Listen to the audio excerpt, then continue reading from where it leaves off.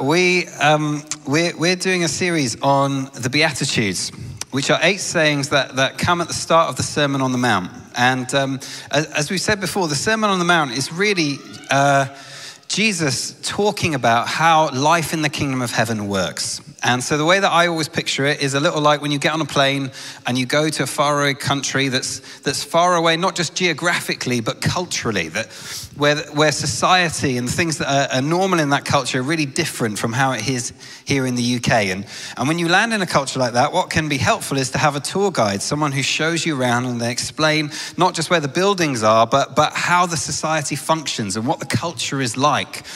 And it's almost as if in the Sermon on the Mount, Jesus is helping us to understand what the culture of the kingdom of heaven is like, what the values of the kingdom are. We weren't members of the kingdom of heaven, then we said yes to him and we became citizens. And that process of discovering what it is to be part of the kingdom is really called discipleship. And there are all sorts of moments in the Sermon on the Mount that should shock us and should cause us to wonder and that might make us feel uncomfortable in a good way. And that's true even of the way it begins. And one of the first surprises for me is we can have a tendency to think of the kingdom of heaven as dry sometimes and dull and kind of boring. And it's absolutely not that. It is a kingdom of unsurpassed joy. And so that's why Jesus starts with these statements. It's one of the reasons, at least, why he starts with these statements about blessed are you. And another way of putting that might be happy are you, or even congratulations. But they seem so often to be upside down. And they don't seem to us, initially on a first reading, to be the place where we might expect to find joy. And so we've been unpacking them one by one. And the Beatitude for this week is Matthew chapter 5, verse 6, and it's this. Jesus says, "Blessed are those who hunger and thirst for righteousness, for they will be filled." Blessed are those who hunger and thirst for righteousness, for they will be filled. Another way of putting it might be, happy are those who hunger and thirst for righteousness, for they will be filled. And Jesus is saying, if you long for righteousness and if you are hungry for righteousness, you're going to find yourself in the kingdom of heaven getting to a point where you are absolutely satisfied. That's what this word filled means. I picture it as the word that encapsulates that moment after I have eaten a Sunday roast at my mum and dad's house. We went back for half term and my dad just cooks the best roast dinners. And so it was roast potatoes, it was beautiful roast chicken, it was this amazing gravy, it was like cauliflower cheese, it was like everything I love about it. And I get to the end of a meal like that and I just push my plate away and I sit back and I don't always say this, but I'm feeling it. I am filled. I am satisfied. I can fill the corners up a little bit more with the odd bit of chicken and roast potato, but I'm content. And Jesus is saying that for those who hunger and thirst for righteousness in the kingdom of heaven, that contentment will be theirs. That satisfaction will be theirs. And really, all of us as the human race are longing for contentment, satisfaction, to be filled, to have our souls that are satisfied. But, and this is one of the first reasons why this beatitude might be a bit of a shock to us, the way that we think we find that filling and that contentment is by hungering and thirsting, usually for happiness. So if we were to write this, if our culture was to write this particular beatitude, it might say something like, happy are those who hunger and thirst for happiness, because then they will be content. Happy are those who say to themselves, what can I do today to make myself happy so I can have a happy day and a happy week and a happy life? And Jesus is all for happiness. That's the whole point. He says, blessed are you. Congratulations, happy are you. But what he does is he's trying to help us to see the way to that happiness and the way to that contentment and satisfaction is not actually to put ourselves first and to seek our own happiness beyond everything else. In this instance, he says, if you want to be happy and if you want to be filled, hunger and thirst, not for happiness itself, but righteousness. And so the question that I've been asking off the back of that is the obvious question, which is, what does he mean by righteousness? When we talk about hungering and thirsting for righteousness, what is that? And there's one level to it, which is that desire just to be in a right relationship with God, to have intimacy with him and closeness with him and to come to know him. And he's saying, if you long to be near God, it's congratulations, because that's what his desire is. And everything he does through the cross and his resurrection is to make it possible that we would know God, not just from a distance, not just to acknowledge, but as a father and in our hearts, that we would know his embrace wrapped around us. Happy are you if you want to be right with God and have nothing between you and him, because that's what I've come to make possible. So there's that level of it. But really, I think the main thing he's getting at in the context is that when we start to follow God, that's at some level the end of something, but really it's very much a beginning. It's the beginning of a relationship and an adventure. And what we are invited into is not just to know him, but to become like him in our hearts and in our character. And so when Jesus is speaking of those who hunger and thirst for righteousness, one of the things that he's getting at is those who hunger and thirst to be like him, to have his character, to have the love, the peace, the joy, the gentleness, the courage of Jesus, that longing to become like him. And so, to put it another way, the question might be, do you want to be like Jesus? Do you want to have more of his heart in your heart? And if that is the case, happy are you. Congratulations, because you are going to be satisfied beyond your wildest dreams.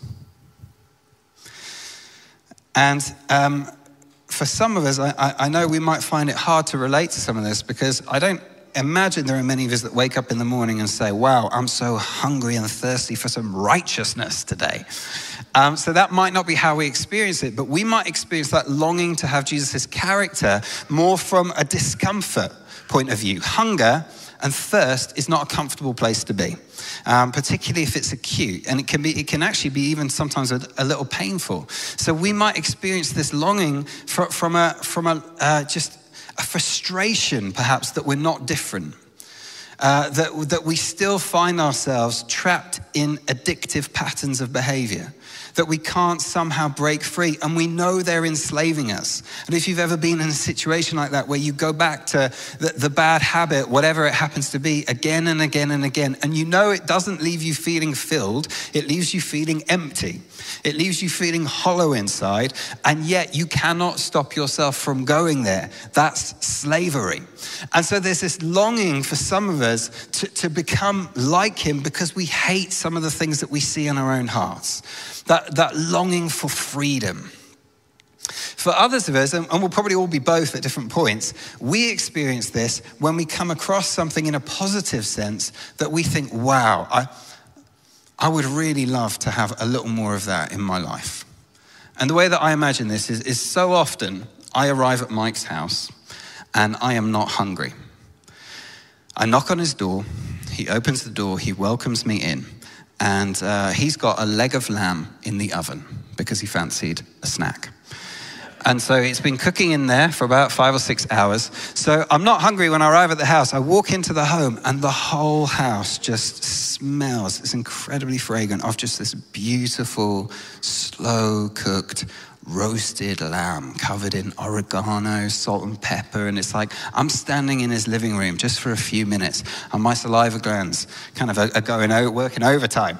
And suddenly, whereas before I wasn't hungry, now I'm like, I could eat an entire plate of lamb right now. Like the hunger has been awoken by the aroma and by the smell. And in the same way, we will find the more we get to know God, but also when we meet people who are like Jesus, we will find something in us wakes up, a hunger and a desire. You know, we meet someone who's just incredibly kind. And how about you? But when I was growing up, kindness was not a big ambition I had. It's become more and more of one as I follow God, because I meet people and I think, I just want to have that in my heart. It's not just I want to try to be nicer. I want to be a kind person. That longing in me has awoken. Or we meet somebody who's just, they're humble, or they're gentle, or they just embody love. and a thirst in us awakes. And so that is what Jesus is talking about when he's talking about a hunger and a thirst for righteousness. It's a desire to have all the freedom that Jesus has and all the purity and the holiness that he has. It's a desire to have his character. And he says, if you're hungry for that, and if you are thirsty for that, then congratulations, you are going to be filled. And every single beatitude is this glorious gem of good news when we understand it fully. And so I've been realizing as we've read it, if I really get this, then the sign I've got it will be that I'll want to worship. And I'll be like, hallelujah, this is the truth that we've walked into. And one of the reasons, not the only reason, but one of the reasons why this beatitude is such good news, blessed are those who hunger and thirst for righteousness, for they will be filled, is because Jesus does not say, blessed are those who are righteous.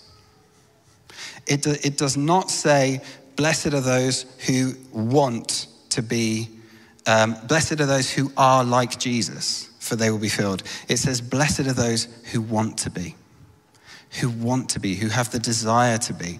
And the reason that is such a relief is because if it was about becoming like him, none of us would ever make it. If I was to get some of the holiest, the most inspiring people we could imagine in our world in here, whether they're dead or alive, people like Mother Teresa, Nelson Mandela, anyone who's ever won a Nobel Peace Prize, we lined them all up here and said, hey, let's all try and be like them. I don't know about you, but I would find that not a freeing thing, but a crushing thing, because I'm never going to be able to do it, no matter how hard I try. But I tell you what I could do, I tell you what I might be able to manage, I might want to be like them. And in this context, Jesus is saying, that's enough. It's not about ability. It's not about self-discipline. It isn't about willpower. It's about hunger and thirst. You don't have to be, wherever we're ranking ourselves on gifting and strength, everyone can be hungry. We can all be thirsty. And Jesus is saying, if you hunger and thirst, you will be filled. And a picture of this happening that really, I think, gives me a bit of a pattern for what transformation into becoming like Jesus, how it looks in practice, is one of my favorite pictures anyways, from Mark chapter 10. And in Mark chapter 10, there's a guy called Bartimaeus who is a blind beggar. And he's sitting by the side of the road, and Jesus leaves this town on his way somewhere else. And blind Bartimaeus hears that Jesus is around. He hears the crowd and he hears it's Jesus. And so he starts shouting for Jesus. And he just yells, Jesus, Son of David, have mercy on me. He's yelling it at the top of his voice. And the crowd, many of them turn around to him and they say, shut up, Bartimaeus, just be quiet. And Bartimaeus I love his response to that, because rather than quietening down and feeling like rebuked, he just yells even louder.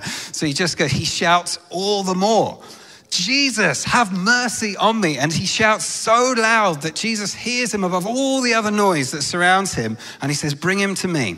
And the crowd are like so fickle. They're like, oh, he's calling you, on your feet, off you go. So Bartimaeus gets up and they lead him to Jesus. And Jesus just asks him a question. What do you want me to do for you? I love that he asks him, even though it's probably obvious. What do you want me to do for you? And Bart says, I want to see. And Jesus says, go, your faith has healed you. And in that moment, this man who was blind begins to see. And in this story of Bartimaeus, it gives us a picture of what it is to come to Jesus and to find freedom. It's basically to sit there knowing you can never change yourself, but knowing that you have a Savior who wants to do it for you. And then it's just calling out to him and saying, help me. And then when he meets us, he says, well, what do you want me to do for you? And then we say, Lord, I need help with this. I can't do that. This is too much of a struggle for me. I keep getting beaten by that. Can you help me? And he says, yes, I can. And one of the things that for me has handicapped my walk with Jesus for so many years, because I never understood it, is I thought the way it worked is I had to sort myself out and then I could come to him.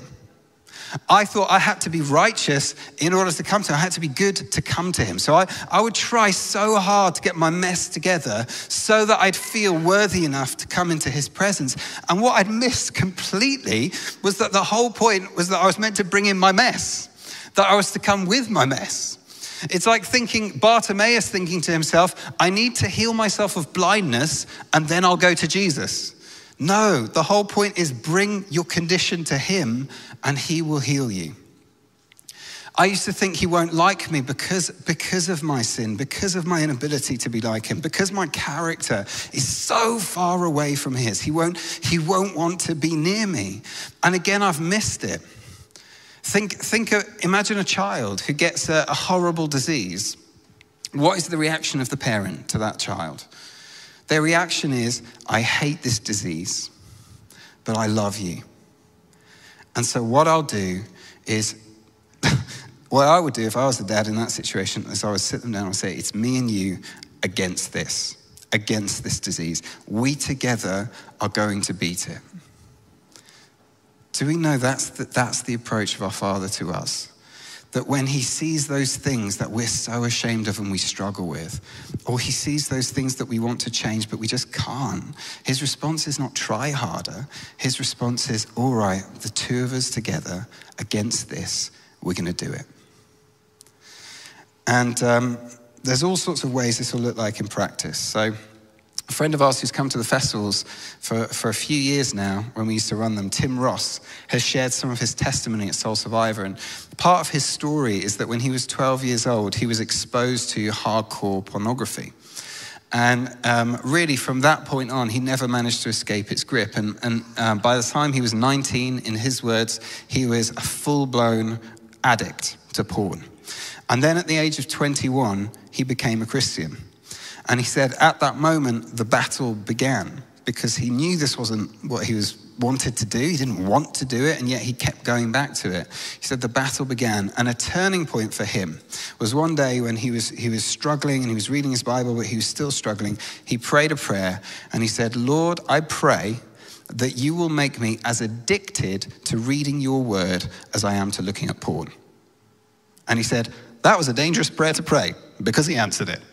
And he said, now if I go for 2 days without reading the Bible, I start getting the shakes. I have to come back to it. And although it's not that from that moment on, he never had a struggle, but he said that was a turning point because I brought myself to him and it was as if the Lord said to him, what do you want me to do for you? And he said, I want to be free and I just can't do it myself. And at that moment, the Holy Spirit partnered with him and the two of them went on a journey together to freedom. Just a couple of weeks ago, Mike and I were talking, and I was telling him that I feel like I've been struggling in my own character with a whole bunch of stuff, really since January, for about 5 months. And you probably wouldn't see it if you don't know me, but if you don't know me personally, but I've been finding anxiety has been a real battle for me for the last 5 months. I've got a history with it, but particularly I've been finding it very acute every day. It's been a struggle. And as well as that, there have been all sorts of emotions churning around in me. I've found myself at times getting incredibly defensive and overreacting to people, having a lot of frustration, a lot of internal anger, and just being very up and down. And finding that there's a lot of fear as well in my life. And I remember just chatting to Mike about this, and he said to me, yeah, I have noticed some of that. And I thought, thanks.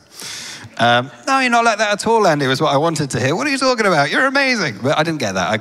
But actually he did it, you know, from as a friend, you know, I have been worried about you because usually I'm reasonably emotionally consistent and I've just been like this, like a yo-yo. And I've been stumped. I don't know how, I try everything. I don't know how to be different. I don't know how to be free. And I was talking to someone else just recently, and he suggested to me, he said, why don't you just, at the start of every day, come to the Lord, just for 5 minutes, 10 minutes, and just bring your mess and invite him to meet you. And then he said, at the end of the day, again, just for 5 minutes, just for 10 minutes, why don't you come and just sit with him and reflect on the day you've just had and try and spot those moments where he showed up. Whether it's just the love that you experience as you're playing with your kids, or it was this person dropping you a text, or it was something else. And he said, even maybe just write it out every night, just for a few minutes, where you experienced and you encountered his love in that day. And I've been doing it for about 10 days now, and I've still got all the stuff. But do you know what? It's now I've got all the stuff and I've got him. And the way that I've been imagining it is a bit like Bartimaeus coming to him at the start of the day and him saying to me, Andy, what do you want me to do? And me saying, I'm so glad you asked, Lord. Here's my list. You know, I'm struggling with this. I'm fearful about this. I can't do it. Can you help? That's what it is to follow him. It's this joyous partnership where he does the heavy lifting, and all we bring to the team is our inabilities, our struggles, but a hunger and a thirst to be changed. And just to finish, there is a future for us that is utterly glorious, that we don't want to forget, that one day we will see him as he is, and we will be like him in every way. And we look forward to that with great anticipation. But it's not just a waiting till we see him face to face for the change to happen. He wants to bring us freedom now, and he wants to bring us change now. And the way it works is we come to him with the hunger. We say, I can't do it, but I want to be like you. And he says, I can work with that. And more than that, I will fill you to overflowing. Blessed are you if you hunger and thirst to be like Jesus. You will be filled. Amen. Amen.